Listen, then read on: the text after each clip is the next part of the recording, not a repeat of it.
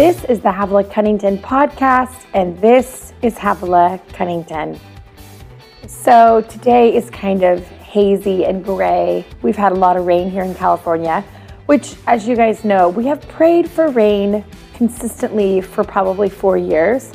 So I'm not complaining, but God heard our cry in a really massive way.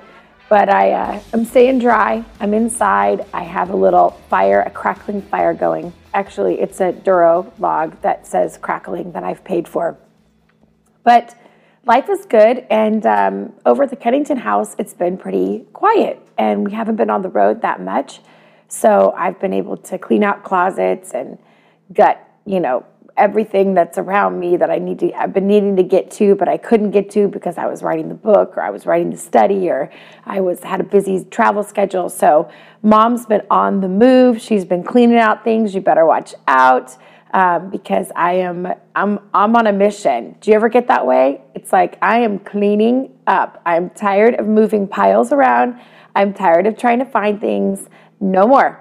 I'd rather go with less, so I can find things than spend my time digging through things. So that has been kind of what's on my radar. And it's funny, I wanted to kind of talk to you about this moment I had this week where I ran into a friend, and this friend is a really good friend.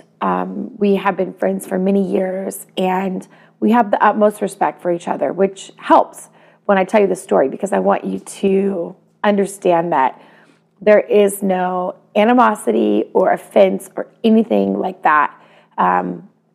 If you were to mention this person, I would probably have nothing but good things to say about this person. But we were interacting, and during the interaction, they brought up something that I had said no to about a year before, and they mentioned it like, well, I guess you wish you would have done this because...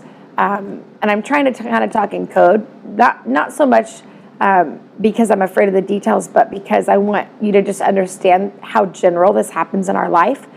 But they mentioned this thing like, well, you probably shouldn't have said no to me. And again, I'm at a really restful season. Things are at peace. I'm not busy right now. And so when they said it, I got in my car and I drove away, and all I could think about was, why did I say no? I should have said yes to them. I can't believe I said no. I clearly could have done it.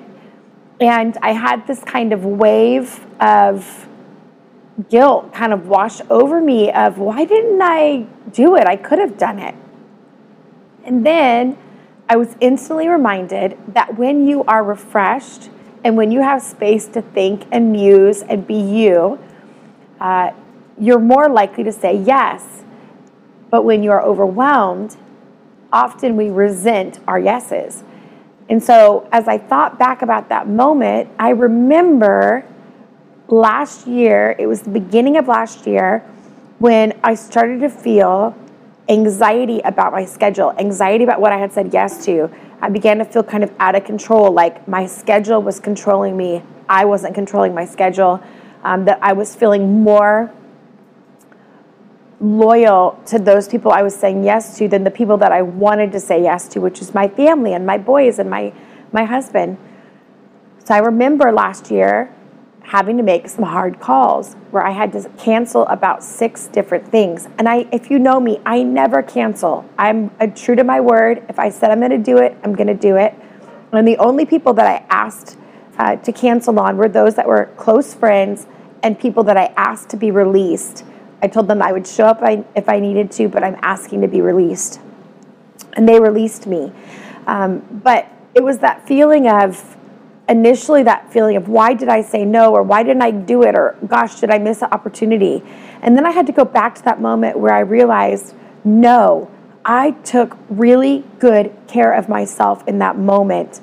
Adults are allowed to change their mind. Adults are allowed to change direction. Even though we assume we're going the right direction, we're allowed to make mid-course corrections. That's part of being a healthy person, is that in the middle of the flow, you realize, wait a minute, I shouldn't be doing this. I don't like the way I feel. I don't like the way that I'm experiencing this. And we're not running from something, but we're willing to say, this isn't working. What do I need to do to change? And for me, it was bowing out of a few things I had said yes to. Was it hard? Yeah. Did I have that little voice inside of me that said, if you don't say yes to this, you're going to miss the opportunity, and you're not always going to have opportunities? Absolutely. We all have that voice inside of us. Did I feel guilty later on thinking, wow, I bet I disappointed them? Yeah, but at the end of the day, I have to revisit my objective. And my objective is to be here in 20 years. Not to be a one-hit wonder, not to do a bunch of things and then crash and burn, not to do a bunch of things, but have my health breakdown or my marriage breakdown or my parenting breakdown. My goal is to have longevity. Now, I want you to know there are some of you that are listening to this and you are always a no. You're always a red light. You know who you are. You're smiling right now as you're listening to this because I am married to one of you. So I am not shocked by you. But there's a part of you that always says no. I have a friend, every time I ask them, do you want to go to lunch? Do you want to do this? What do you think about this? They'll always say no. Oh, yeah, okay. It's always a no. And I love that because that's their initial. I'm the other way around. I'm like, yes, absolutely. Wait, what am I saying yes to? So there's two different types of people in the world. I'm talking about the yes people. I'm talking about those of us that have a tendency to say yes too soon, too fast, a compulsive yes.